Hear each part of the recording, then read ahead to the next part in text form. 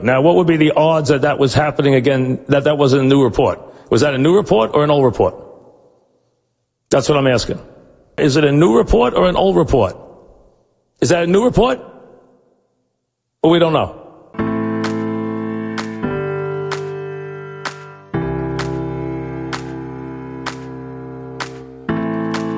When a seasoned sports fan teams up with a millennial, opinions may vary, but the debates assuredly won't disappoint. Check your sources. It's New Report, Old Report. Here's your hosts, John Lund and Al Renato. Well, Al, another exciting week in athletics. The MLB Wild Card games ended in wild fashion. The best regular season game of our lifetimes was somewhat of a dud. And a college football coach turned pro football coach had a little bit too much fun during his spare time after his team went to 0-4 on the season. But in talking about the wildness of the wild card, I'm of course referring to the National League side of things, because once we hit on the American League side, my New York Yankees, there wasn't as much excitement nearly as there was with your St. Louis Cardinals. So nobody circles the wagons quite like the National Football League. I know people are going to be clamoring to get our thoughts on that. But as baseball guys, especially after what happened to our baseball teams, we got to start there. And unfortunately, I got to tee one up for you on the St. Louis Cardinals, whose hearts were broken in the bottom of the ninth, courtesy of number 9 hitter Chris Taylor's walk-off home run that somehow won me the Dodgers run line bet, by the way. 1.5. Thought it was over, buried, done. They're not bringing out the ghost runner in the 10th. There's no chance that's going to hit. And by some miracle of miracles, it does. Was it life-changing? Absolutely not. That's a moment that it should be. Shame on me for not putting the mortgage on it to make it even more exciting. But I digress. It's a winner no matter how you look at it. Heartbreaking for the Cardinals. Fans and friends. A gut-wrencher. A heartbreaker. A knockout punch. That's what the wild card is. That's what it was for the Yankees, who were behind the whole way, had one shot at getting back in it, and that was really taken away from them by a moronic decision by your third base coach. And you go quietly to the Red Sox. Your mega $1 million pitcher did not have it. His stuff was never up to what we're used to seeing. Didn't have that extra yard on his fastball, so to speak. Squared up early. Red Sox never had it. And now all the questions begin for the New York Yankees. Who's back? Who's not? GM, manager, free agents, reconstruct the team, too much right-handed bats, not enough speed, et cetera, not enough contact. We'll see what happens. And then you have the National League team of record. The Red Hot Redbirds, 17 straight, did a tremendous job finding their way into the wild card, and basically running and hiding with the wild card because everybody else fell on their faces. We talked about last week. To have to take on the mighty Dodgers, they go to Adam Wainwright, 40 years old, had a great season, did what I suggested. His agent must have walked in the office and said $1 million a year, and that's basically what he got. I believe his new one-year deal is $17.5 million, and he takes on Mad Max, and he outpitches Mad Max. Cardinals get to Max early, get him deep in accounts, runners on base every inning, and lo and behold, despite all that, and an excellent job from Wainwright, it's 1-1 as we go to the late innings. Cardinals didn't hit the ball hard. They really only hit maybe 3 or 4 balls hard all night, and only a couple of them were base hits. Squared up maybe one hard out by Yadier Molina. Couple line drive base hits. Paul Goldschmidt, Tommy Edman. Couple bloop base hits. Infield hit. No hard outs except for Yadi's. No deep drives. A lot of deep counts. A lot of good at-bats that ended, unfortunately, Yes, and some walks. Yes, and some at-batsmen, but no big hits. Most of those big at-bats down the stretch ended in strikeouts or pop-ups. And unfortunately, Tyler O'Neill went back to the Tyler O'Neill he was earlier in his career with 3 strikeouts. And Nolan Arenado continued his very short but unsuccessful postseason career with an 0 for 4. And you go to the bottom of the 9th, bullpen's control.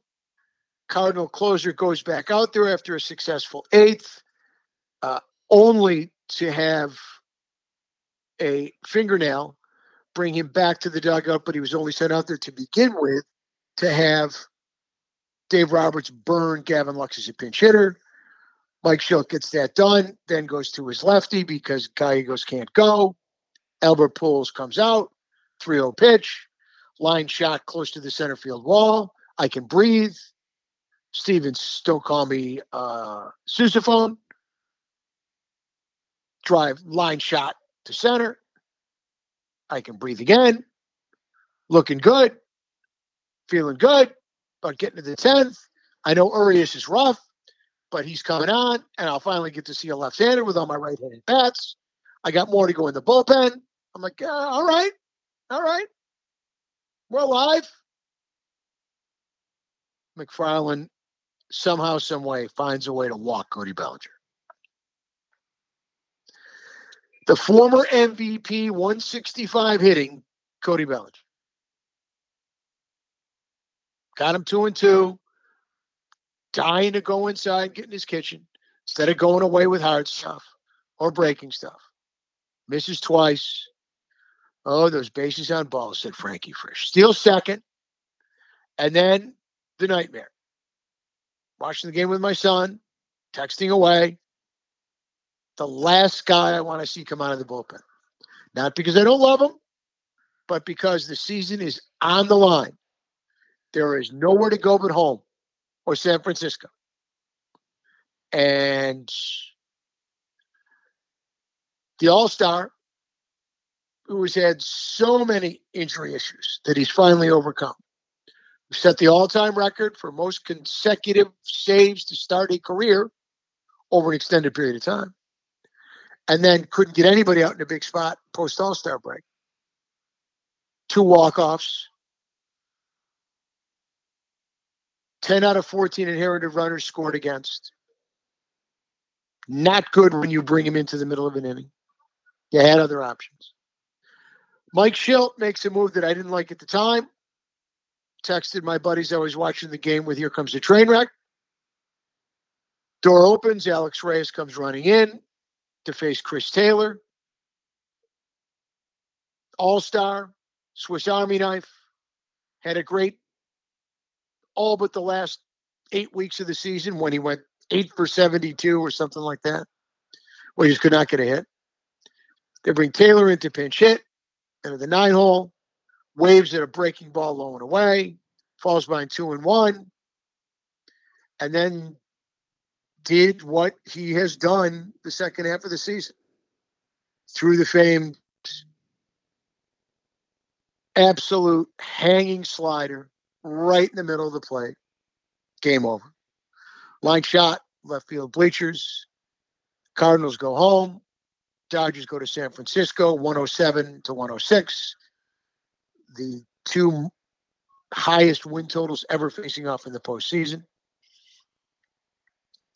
And even though my team was some 15 games behind the Dodgers, and you don't expect to beat them, in a 1-game playoff, a crapshoot, a sudden death, we know from the NCAA tournament anything can happen. And in a baseball game, certainly anything can happen when pitching is so vital. And it was the kind of game, no disrespect, unlike the Yankee-Red Sox game, where literally every pitch you hung on. Yes, it was over 4 hours. And what was at one point a 1-1 game and then a 3-1 final. But it's really when you have a rooting interest in that kind of game, you have to take time and find space to breathe. Because every run is precious, every out is gold, and the Cardinals played great defense. They ran the bases. They got Scherzer out I thought they got to the underbelly of the Dodgers, which was their bullpen, and their bullpen was lights out from beginning to end. In big spots, in small spots, in all spots. Dodgers were better. They deserved to win. But again, I love my manager. I love how hard my team plays for their manager. They love their manager. But last night, with all due respect to Mike Shildt, you cannot, under those circumstances, with your season on the line, give the ball to Alex Reyes in the midst of an inning when he has struggled the way he has struggled when you have other options. Were those other options unbelievable? No, but they were okay. They were okay. They had a couple guys in that bullpen, both right and left, who they could have brought in. Certainly, Cody Whitley, who's been very good, could have come in and faced Taylor. They hadn't warmed up Flaherty or Hudson, so they were not an option. But I would have gone to Whitley. I would have gone to, one of the lefties. I would have gone to Cabrera. I just would not have gone to Reyes because Alex Reyes' struggles have been massive, and there's no place to go here. Like I said, but home or San Francisco, and you can't do it.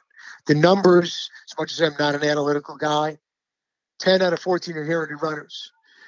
When he comes out of the pen, it's got to be the starting inning, not in the middle of an inning. And feel bad for him, but Dodger depth, both out of the pen and off the bench, and the Cardinals' failure to get a hit in a big spot, 0 for 11 with runners in scoring position, sealed their fate. So it's the series everybody's been waiting for, Dodgers-Giants, and my squad goes home. It's a bitter disappointment to what was a great run because I thought they had more in them, but you can't win if you don't score, and one run's just not going to get the job done. It was thrilling, as you mentioned. Every pitch, you're on the edge of your seat, regardless if you have a specific rooting interest like you do. I'm just watching it as a baseball fan, and it's thrilling baseball.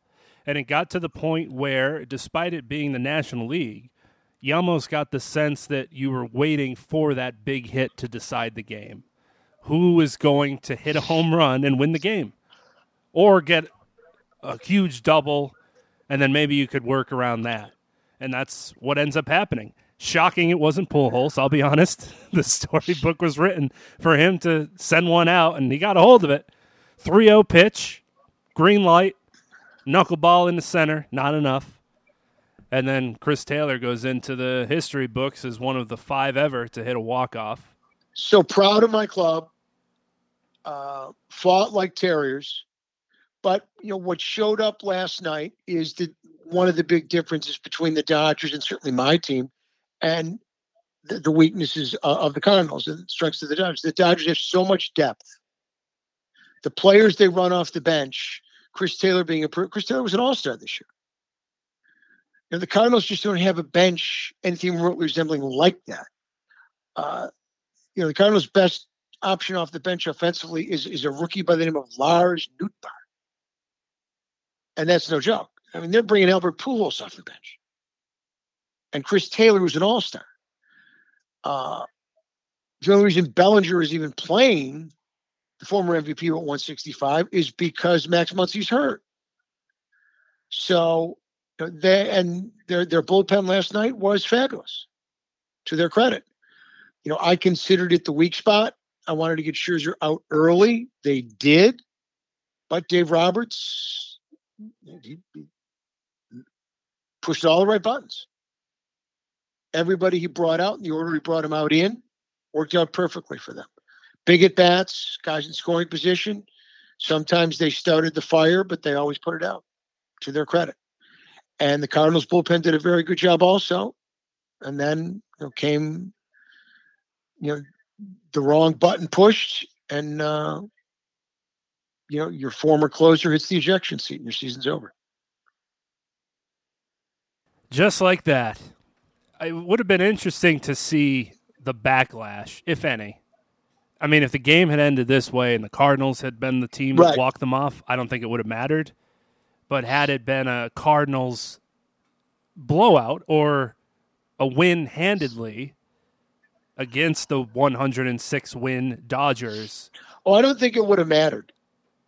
If the Cardinals had won, there would have been, there would have been people talking about it being a great game, but there would have been people going ballistic, whether it was 10-1 or 2-1.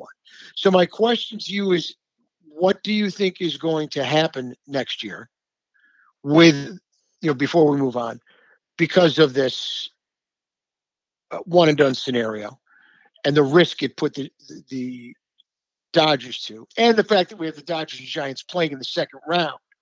Give me your hopes, desires, and your reality for next year. Presuming there will be a full season of Major League Baseball under a new collective bargaining agreement. Give me the Big John Tiny Lunds postseason wish list and reality check. I'm just surprised after what they did last season, because of the circumstances of the world, that didn't make them see the extra revenue because of the extra games and the extra teams and say, this is the way. Because they're always trying to get more money, especially now. This past year, every sports league is trying to get that coronavirus money back. Every team's trying to get that money back, et cetera, down the line. So for them to go back to this format and then keep some of the other stuff, the Ghost Runner, the 7-inning games, maybe they'll expand again. But for a one-game playoff, and I've said this since it started, I think it's preposterous to decide a 162-game season by one game. And I understand the old report folks saying, hey, you're lucky you even have the damn game. When we played, you had to win the division. That was it. It wasn't any wild card. There wasn't any second place. Win and get in. That's it. Like the NCAA tournament. Win your league. You get into the tournament. None of this consolation shit. You bums. So I get that. But now that it is what it is, one game is tough. Now it's thrilling. It's exciting. You have that going for you. But fairness-wise, even though every postseason basically isn't fair and no playoffs are perfect for deciding truly who the best team is year in and year out, I would rather it be a 3-game series. I'd rather each team have an opportunity to play at home, and I'd have it decided that way. I know that's not great for travel and the scheduling, and are you going to play 3 games in 3 days, et cetera? How are you going to do the bullpens and the rotations? I get it. But I'd like to see 3 games because the second game is going to be thrilling no matter what, because one team's going to be up 1-0. So it's an elimination game in that regard, and then you might even get 2 of them if it goes to a third game. That's really all I'd like to see. I know that a lot of people talked about reseeding also being a thing and not having a situation where the 2 best teams in the National League are already playing each other in a 5-game series at that. So I wouldn't be opposed to reseeding either, but I'd love to see the 1 game go to 3. I think it's more fair to decide the longest sports season, doubling the second closest in the NBA. Let's play 3, Ernie. Let's play 3 instead of just 2. I wouldn't mind seeing it happen like that. I believe I have the perfect mix because, I believe the old report knows everything, and this is sprinkled in with some new wave expansion. And I think it increases the playoffs. It increases the treasure trove. And I think it would make it incredibly exciting. Until we expand to 32 teams, which eventually they will do, and I believe that the NFL model will go right to Major League Baseball. I believe you're going to have 2 leagues with 4 4-team divisions. But for now, with 30 teams, what I would do is I would expand to 6 teams in each league. 3 division winners, 3 wild cards. Now we go to the NFL page book. The top 2 division winners get buys. Best record number one, best record number two. That keeps everybody working, keeps everybody fighting throughout the season to try and get, for those division winners, to try and get one of those two best records. And then your three wild cards match up with the one division winner, who is the top seed, because they won the division. So they got to get the home field. 3 against 6, 4 against 5, 2 out of 3 series. And then obviously the winners go on to play the top 2 seeds in best of 5, et cetera, so on down the line. I think it expands the playoffs, so it increases the cash flow. It adds a team in each league. It increases the number of games. It increases the number of teams that will be in it down the stretch, going for that extra playoff spot. And as I said, by you having the buys, it keeps the third division winner on the outside looking in from giving up the season, or the team in the 2-hole from Cadillacing home because they want to keep the third team out of the home field and out of the bye situation. So I think, it's kind of the best of both worlds. It works for everybody, because the idea is to maximize, of course, revenue. It does that. Increase the number of games. It does that. Increase competitiveness during the regular season. It does that.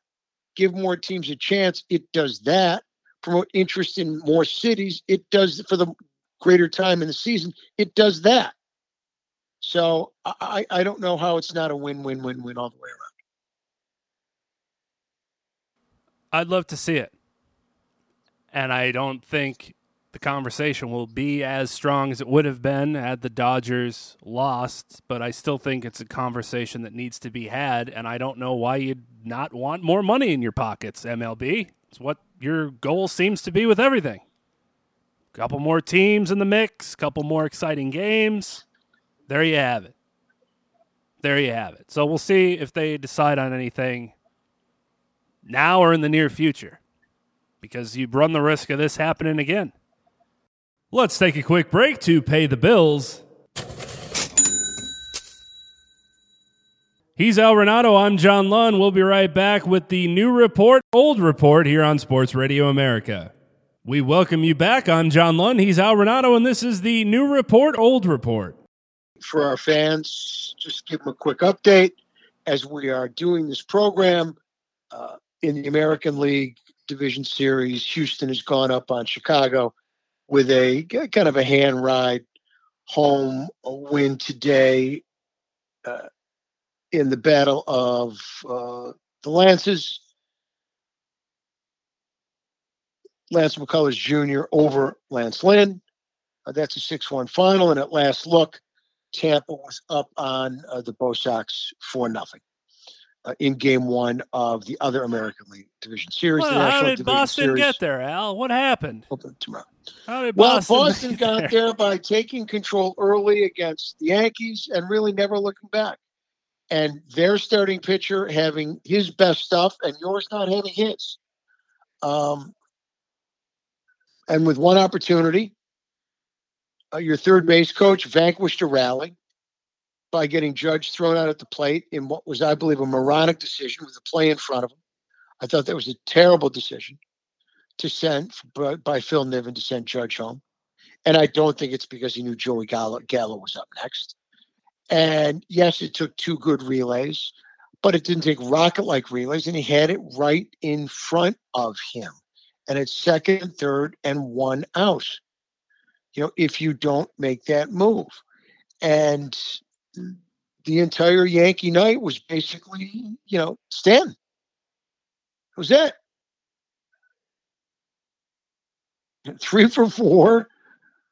A single that should have been a double in the first inning, and I'm not going to knock him because everybody in the building thought it was out, including John Sterling, who was in the building. Did he ever, a Stantonian blast. And yet another embarrassing night for John Sterling, who needs to join Mike Shannon, who is now retired after far too many years at the mic for the Cardinals.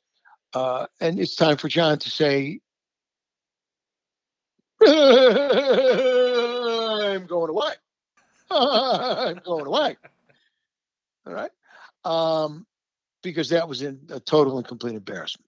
However, Stanton, really, the other thing that game did, that decision by Phil Nevin did, is it took Cora off the griddle, because Eovaldi was throwing fabulous, and then he gives up the solo shot to Rizzo, and then an infield hit. He's still fine. He's throwing great. But Stanton's coming up, who got him the first time up. He brings in the reliever, who Stanton hits another monster shot, but the wall's too high. And he bails out Cora. So I thought they were nuts for taking Eovaldi up, especially with the Red Sox bullpen being clearly one of their weakest elements of their team. And lo and behold, the guy brings up a rocket to Stanton. But Judge gets thrown out, and Gallo pops up for the last out of the inning. And then, Stanton hits home run in the ninth inning. Stanton did everything, single, double, homer. And what you want from the guy? And he's crushing the ball. He's been crushing the ball all year. And that was it. That was the Yankee offense. Giancarlo Stanton. Brett Gardner hitting in the set. Yeah, I'm telling everybody who will listen. I'm telling you last week. I'm telling anybody and everybody. Just throw Brett Gardner fastballs. Fastballs top of the zone. He can't hit them. He can't catch up anymore. The bat's not quick enough. He's been a wonderful Yankee. It's a nice career, and it's time to go. He's batting sixth in that lineup. No wonder they're not scoring. And for God's sakes, I don't. You're the new report with the analytics and the 10. Well, you're the analytics. Joey Gallo hits 199, and he struck out 213 times. How do you have him hitting behind Stanton and Judge? How is that protection for Stanton? You gotta don't lead Rizzo off. Put Rizzo behind Stanton. Not in front of him, behind him. Joey Gallo everybody rips Alex Rodriguez. Alex Rodriguez, all night long, hit it on the head. All night long, he was saying Joey Gallo was their landing spot. And he was absolutely right. Because Joey Gallo did nothing, came up with men on base, hit a couple balls to the outfield. But it's what he's a 199 hitter with 213 strikeouts. He is Mr. True Outcome. Walk, strikeout, home run. You don't want a guy hitting behind Stanton with 213 strikeouts hitting 199. That's not protection. The fact that he happens to run into a few balls, good for him. But that doesn't protect him. They want to pitch to him. So don't understand how he is the guy behind Stanton. I understand it was a short lineup, but that's part of the problems with the Yankees. You can't put Gary Sanchez there because he's not even right anymore. Struck out in his one appearance. You put the hotshot infielder there because he's been terrible. Although he finally looks like, he's found his home back at second. And that's the only place you can play him. And then the rest of the lineup, Urshela, nice little player, the rookie shortstop, a catcher who can't hit, and Gardner's in the 6-hole. No LeMahieu hurts them. But that lineup is not a well-constructed lineup. And it showed. And they got a lot of work to do in the offseason. Is Rizzo on their list? We'll see. You need an outfielder? Or is Hicks going to come back and play his usual 27 games before he gets hurt? Has anybody seen Hide in the Rear of the Red Rooster? The Yankee version. Do we have any idea where the Ginger Man is? Has anybody seen him? Is he concussed again? Where is he? We haven't seen Frazier in forever. Is Cliff Frazier in witness protection? Somebody help me there. He's always hurt. Gardner's done. Hicks is coming off surgery. You need a legitimate full-time outfielder to put in center field. Are you going to keep Gallo or trade him? There's 1 year left on his contract at $6 million. Reasonable amount. You got your two big guns, obviously. Are you going to move your second baseman already and give up on him? Or are you going to hope he recovers and bounces back with a full season at second base and just leave him alone? LeMahieu's under contract. Where do you want to put him? Can't put him at second base. You got the kid there. Got Urshela at third. Want to put him at first and let everybody go? What are you doing, Luke Voigt? The Rizzo's the guys you try and keep. A lot of questions. Nothing you're saying is giving me a lot of optimism or hope as you're going through all this. Look, and let's remember, Toronto's getting better. Very young. Got some good starting pitching. And Tampa's it's not a pretty picture right now for the Yankees. I've said this all year, mostly, because the highlights of the season made it about 7/8 shitty, but there was that 13-game win streak, the 7-game win streak in there too. So it wasn't all awful, but for the most part of the season, the headline is the Yankees stink in all aspects. You build this lineup, this vaunted Yankees lineup that's going to carry them offensively and go into the bullpen and have a grand old time picking up win after win. You put a lineup together that's all right-handed hitters mostly in one of the best lefty-hitting ballparks in MLB history. You're starting not on the best of feet when that's the case. You bring in Rizzo, you bring in Gallo. Gardner has to play because Hicks gets hurt and the whole outfield is in shambles, so he hits left-handed too. Everything that they've done since the baby bombers of 2017, when Yankees fans were given hope of, look at this young squad, similar to the last time they had success with a young group of players, the core 4 years in the late 90s, early 2000s, that obviously panned out in the greatest of ways. Judge, Torres, Sanchez, here we go.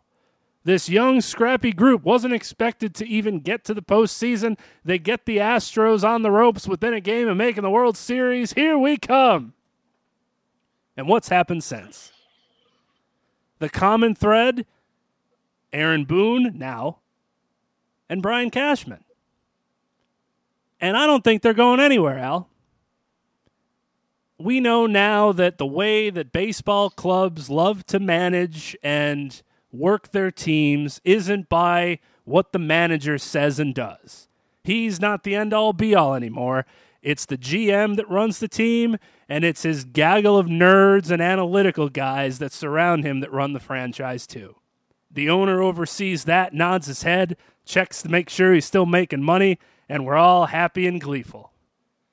So you got Brian Cashman, where I don't know if he has something against the Steinbrenner family that they're afraid is going to come out. What he's done to hold them hostage like he has for the past 2+ decades. He was a great GM, a damn good GM, one of the best GMs in baseball. Was, though. You still have the same payroll, and it's doubled, basically, since you first took over the team. And what have you done with it?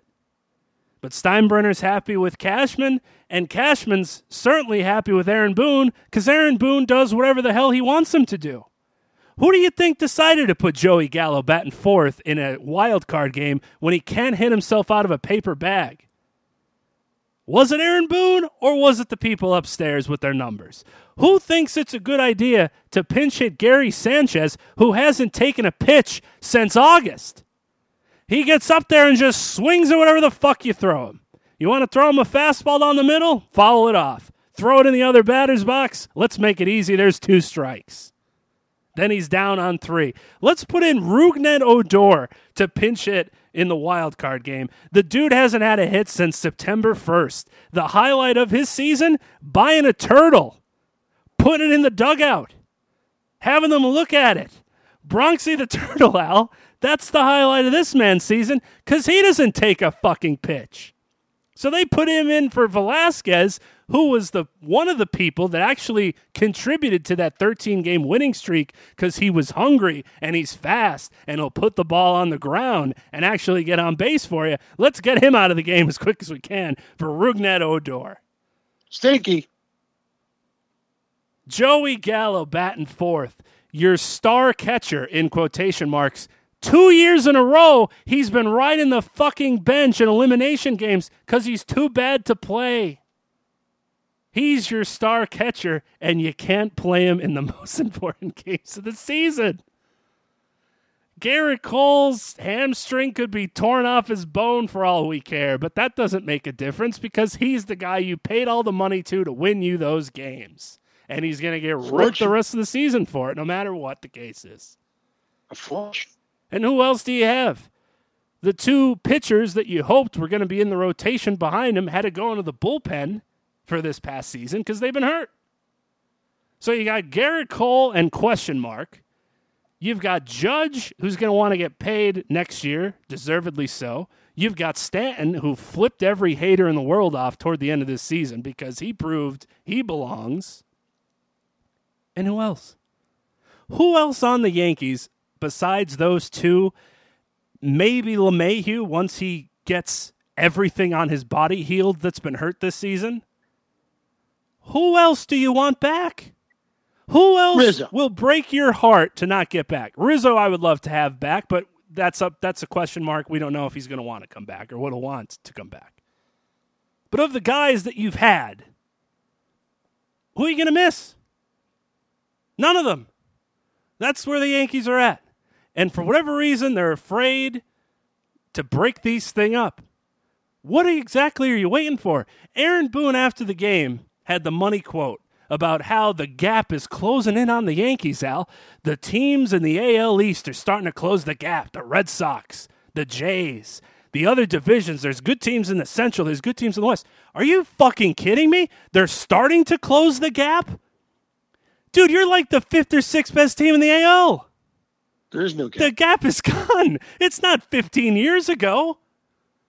The gap's been closed since you've taken over the managerial job. Get some sense, man. Read the room around you. And people are obviously going to say, and understandably so, oh, woe is the Yankees fan. You made the postseason the last 5 years. I don't really count winning the wild card playing game, getting to the postseason, win or lose, but you get where I'm coming from. You make the postseason all the time. You win 90 games. Poor you. Well, it's getting to that point now where we're a lot farther away from success than we are to where failure is headed. I know it's only been 11 years. Big whoop. There's been franchises that haven't even sniffed the damn World Series their entire existence. I understand all that, and Yankees fans sound like assholes when we're complaining about a team that got into the wild card and every year has an opportunity to at least make the postseason. But sorry to say, it's built different with the Yankees because they're the second highest payroll, because they're expected to get to the postseason and be successful in it. At least every couple of years, every 5, nay, every 10. I don't know where things are headed, but it hasn't been headed in the right direction. Going from optimism of 2017 to where this team is now, it's an extreme failure, top down. Players got to produce, no question about it. There were some terrible seasons from guys that you were expecting to do something. Aaron Boone, when he's not going by his analytical nerds and the GMs and the computer guys having to push buttons and make the right decisions in the bullpen and in the lineup, you don't trust that. Brian Cashman signing the perfect pieces every time? You don't trust that. Because that gap is gone. Everybody that used to look up to the Yankees, a quarter of them are right at eye level, and some of them are even higher up. And I don't know what you're waiting around for. What's the risk of blowing all this up and starting over? Because you're wasting Aaron Judge, you're wasting Stanton, you're going to waste Cole because these are the years he's supposed to be at his peak. It's only going to get worse. Same for Stanton, same for Judge. You bring back Torres, same for him. Nobody's getting younger. You got these dudes, we got the best shortstop prospect in the game, number one. He ain't ready to play for a couple more years. Jason Dominguez, switch hitter, best player they've ever seen. He's 17 years old. He ain't coming to save the day yet. You got to start doing shit, man. Time's getting short, and I don't know what you're waiting for. That's where we're at. It was a disappointing season from the start. It's not like you lose a game. You lose to Boston, and that sucks, obviously. That's your rival. You want to beat them. But did any Yankees fan really think they were going to beat the Rays, especially in a 5-game series? Not a chance. Not a chance. So now, what, are you just going to be happy that you made the postseason? What the hell difference does that make? You're better off just staying home, not playing in that game, putting the Jays there, having some excitement for us watching the game. Vladdy Jr., get him to 50. It's just incredibly disappointing, and that's becoming the norm of late. You could see this season coming and the end result a mile away. And I don't think they're going to do anything to fix it. My guess will be Boone is going to come back for at least one more season. Cashman's under contract for one more season. So maybe they'll give them each one more to make it 2, or maybe this will be the last one this time, and they'll be kind of lame ducks in a sense. And if nothing happens after this season, then they'll officially be done because they won't have to fire Cashman. His contract will be up. They wouldn't have to fire Boone. His contract would just be up, and they could just say, we couldn't come to a conclusion. No, don't use the word firing. We know sometimes we don't like doing that in sports. We just couldn't come to a resolution. We wish them the best. And then God help us where they'll be then. There's baseball for 2021, folks. The new report and old report part of it. And unfortunately, for both the new report and the old report, it's over. Just like that. You kill yourself watching these games all season long. Double headers, night games going into day games, staying up late, getting your heart broken, the agony of defeat, the thrill of victory, and it comes down to one game after all that, and you wouldn't have it any other way. Beautiful game, this baseball. Let's take a quick break to pay the bills. He's Al Renato. I'm John Lunn. We'll be right back with the new report, old report here on Sports Radio America. We welcome you back. I'm John Lunn. He's Al Renato, and this is the new report, old report. Now, since we're a little still riled up, just everybody pause for the NFL. Nothing too exciting happened. Brady won, all right? He won. Why'd they kick it? Oh, goodness, Bill Belichick. We have to talk Urban Meyer. Because, listen, Urban Meyer, I'm not stepping out on a limb here, is one of the greatest college football coaches that will ever coach college football. One of the gaudiest, maybe the gaudiest record in recent history. Crazy. The turnaround he's able to do when he goes to a team. Absolutely crazy. Utah, Florida, Ohio State. Gaudy It's records. like you turn on a video game and decide, I'm going to play with this team in this season, and you rattle off 11, 12 wins, no problem. He's doing that in real life. Goes to Fox, does the analyst thing, stepped away from the game, be closer to his family, his health, et cetera, et cetera. We get it. You always thought maybe he's going to come back to something, and he decides he wants to coach Trevor Lawrence with the Jacksonville Jaguars. Brings in his guys. Here we go. And after an 0-4 start, as bad as that is, just the product on the field, reports come out, pictures come out, videos come out of him after losing in week 4 in Ohio at his bar/restaurant, getting grinded up against by a young woman, having pictures taken with young women, looking a little out of it, looking a little drunk. So this becomes the story. It's bad enough that the Jaguars are 0-4, but now that narrative completely shifts over to the head coach. Why didn't he travel with the team? What was he doing in that situation? Where is his family? Questions upon questions, and then he has to give answers upon answers, looking like a young child who was just found to do something wrong, and he's getting scolded by his parents, and he's looking at his feet, shuffling his feet, moving around, trying to avoid the questions, giving a little bit of an apology. What I can't get over is 2 things. It's amazing in some ways that he is not accepted in the locker room in general. He hasn't controlled the locker room in Jacksonville at all, and especially not now. Like Pat McAfee mentioned on his show, when he got a DUI and he had to go address the team, as soon as he came in, they started ragging on him. Look at you, Pat, busting his balls. Urban Meyer goes to address the team, and he has the locker room. First thing they're going to do is like, we see you, coach. You get it, man. Yeah. Saw you with those girls. You sly, coach. Not, look at this fucking asshole. This scumbag. And that's what the locker room thinks of him. Secondly, how do the people around Urban Meyer allow this to happen? From his people, I'm sure he has a security team or close friends, or as Chris Carter would like to say, fall guys, to the people working at his restaurant/bar. Urban Meyer comes in. He wasn't playing in Ohio. He's there specifically for a reason. You roll out the red carpet, and you also make sure nobody's bothering him. Bring him into the back room. Where's the security guard or the bartender to be like, miss, get the hell away from him. Come over this way. That's Urban Meyer.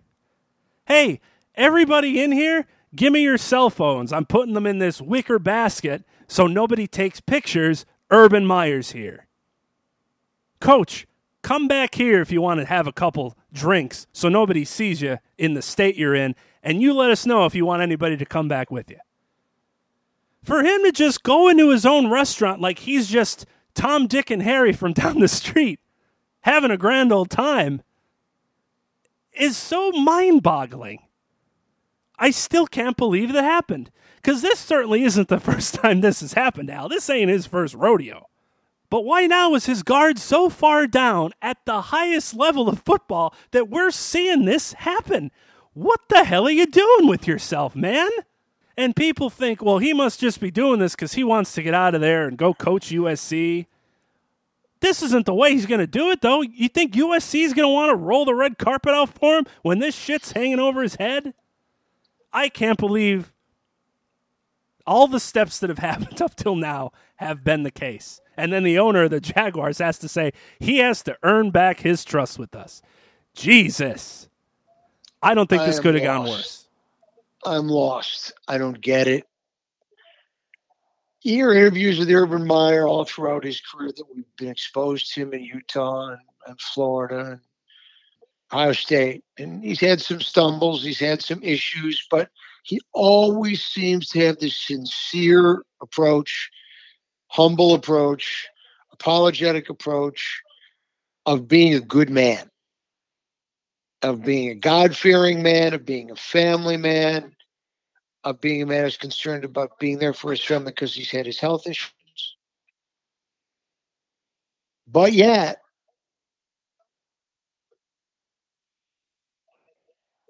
we have this. We have, in his own, not taking the flight home with his team. I can live with that. Stop off the family, Ohio. But let me go to my own restaurant bar, my own place, and do a little bumping and grind. I'm lost. You thought nobody was going to see?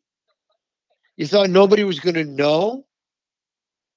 In an establishment that is not some little high, your own, where people come with the hope of maybe seeing you?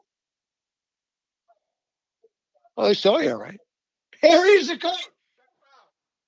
Everybody, check out the pool. Want to go get a picture? No, you know what? Let's go dance on his lap for this song too. Then take my picture. Just, I mean, it's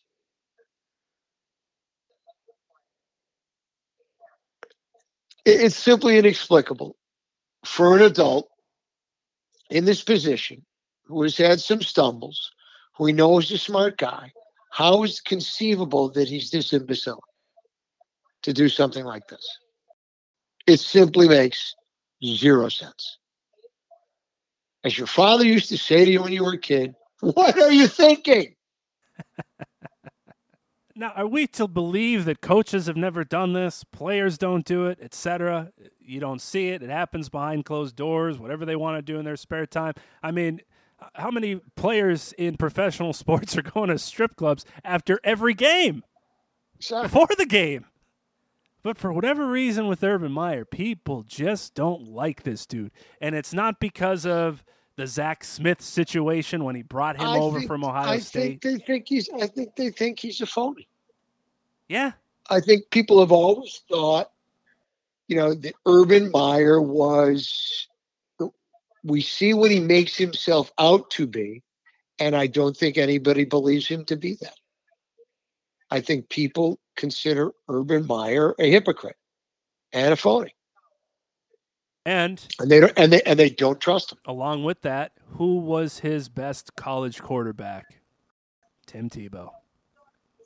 Who was he doing many of these leadership type talks and quotes? The ultimate leader. Speakings. Right, the ultimate team guy. Tim Tebow. Look what I've built at this program, as Aaron Hernandez plays tight end. Look what I've built at the quarterback position. Let me bring that to Ohio State. After we win the national championship, let me write a book. Above the Line, Lessons in Leadership and Life from a Championship Season in 2015. All about leadership. Meanwhile, how many of those Florida guys did jail time? I think it was in the 20s, wasn't it? Culture. Or were convicted of crimes. If they all didn't do jail time, I think it was in excess of 20. Accountability. Get the audiobook, folks. It'll change your life. You talk the talk, but the walk is not walked. It's a total sham. There was a report out that I think of the Power 5 schools that were reached out, and they do these little surveys. Oh, would you take Urban Meyer as your coach? Only 15% said, maybe. Which I still think is a little preposterous of a number. If you're going to get Urban Meyer as your coach, you're getting 10, 11, 12 wins, Al. We just mentioned it in a heartbeat. Just make sure you have the right people around him so he doesn't do this stupid shit on camera. Where's Chris Carter? Where's the fall guy? Now, I'm obviously not saying don't shove your fucking hand up the girl's jeans like we saw in another camera angle view. What are you doing, you sick fuck? But if the crime, quote unquote, stopped at just going home and not traveling with the team to go to your restaurant and have a couple drinks, you're not the worst person in the world. But then once you start even giving these women a little bit of your time and your energy, what are you doing? And then you have a press conference and you don't even apologize to your own wife or your kids. Until somebody in the press asks, hey, what'd you say to your wife and kids and family about this? Oh, right, yeah. I said I'm sorry. Jesus. Anyway, that was the story of the NFL this week. We thought it might be the Brady-Belichick Bowl. And I don't know about you, but it didn't really do much for me. Look, it was much to be made about nothing. Brady played okay. His receivers weren't great. Missed some throws. A lot of drop balls. Tampa was mediocre. New England had a chance to win the game, and their coach decided to try a 56-yard field goal in the pouring rain versus going for a 4th and 3. And even if they made the field goal, they were going to give the ball back to Tampa and Brady. So, and the kid looked pretty good. He completed a bunch of passes in a row, a lot of dinks and dunks, not throwing it down the field much. But, he is a rookie in the National Football League. And he's certainly playing more and better than any other rookie quarterbacks. So let's give him credit for that. He doesn't have, a star-studded receiver group. He doesn't have a great offensive line. He doesn't have a Pro Bowl running back. Lost James White for the season, the famed security blanket. And they're 1-3. And their only win is against a Miami team that's 1-3. A stumbling Miami team, a struggling Miami team. New England spent a lot of money. They made a lot of improvements, but they're struggling. They're struggling to score. They're struggling to make explosive plays. And I don't see a big change in the offensive style. I don't see something they're going to start throwing the ball all over the field, throwing it deep. I don't think you're going to see the principles of verticality step into the New England offense. But that was a game that was eminently winnable for them. It would have gotten them back to 2-2. And it wasn't in the cards because they caught Tampa at a good time where they're still struggling on defense, no pass rush, defensive backfield all banged up. Receivers had an awful night. They dropped a bunch of passes on Brady, and he was not sharp. So it was a perfect spot for them at home to steal a victory and get back to 2-2, and they couldn't pull it off. They're in big trouble. Now they may find, another, wins where we didn't think we'd get them. Miami struggled. We thought they'd be better. But there are other teams that are not nearly as good as we thought they were going to be. The Colts aren't very good. The Steelers are awful. But Cincinnati's improving. Ravens are what they are. Browns are 3-1. Your squad is, we're not sure. Yeah, as for the show, it's 1-0 Old Report, since the Ravens took advantage of a second half of Drew Lock football and beat the Denver Broncos. Well, so you're up 1-0. Let's remember, though, with all due respect to the new report, that it wasn't just Drew Lock. Your starting quarterback had no luck except for one drive in the first half before he got knocked out of the game. That was the Raven defense that we haven't seen yet this year. That was the beat you up Raven defense, knock you around, 5 sacks, turn them loose, and pressure on the quarterback all day. But it was also a little bit of a different Raven offense. It was Lamar Jackson throwing the ball. Well, first of all, not just throwing the ball down the field, but Hollywood Brown actually catching it. But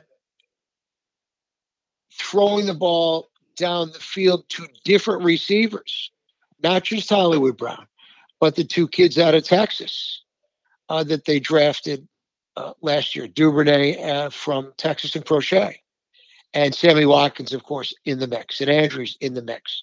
So the ball went down the field more than we've seen on a regular basis against the Broncos. It wasn't just slants and outs and broken plays turning into big plays with Lamar's feet. It was Lamar back to pass in the pocket, throwing the ball down the field. So kind of a step in the right direction. Very few rushing yards for him, very few carries for him. So Ravens, after the stunning first game loss, now at 3-1, thanks to the comeback win against the Chiefs and the miraculous 66-yard field goal against Detroit.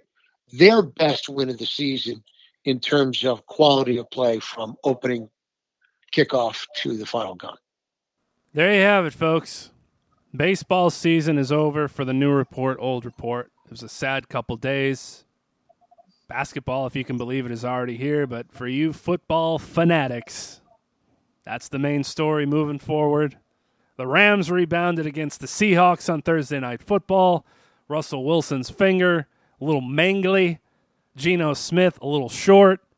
Matt Stafford dressed like his Detroit Lions self for Halloween, even though Halloween is 3 weeks away. In the second half, he took his costume off at least. Al, it's always a pleasure. We'll do it again next week. Pleasure is always mine, folks. For my partner, the great John Tinyland, enjoy the MLB playoffs. Let's crank it up. David in Maryland, thanks for the shout-out.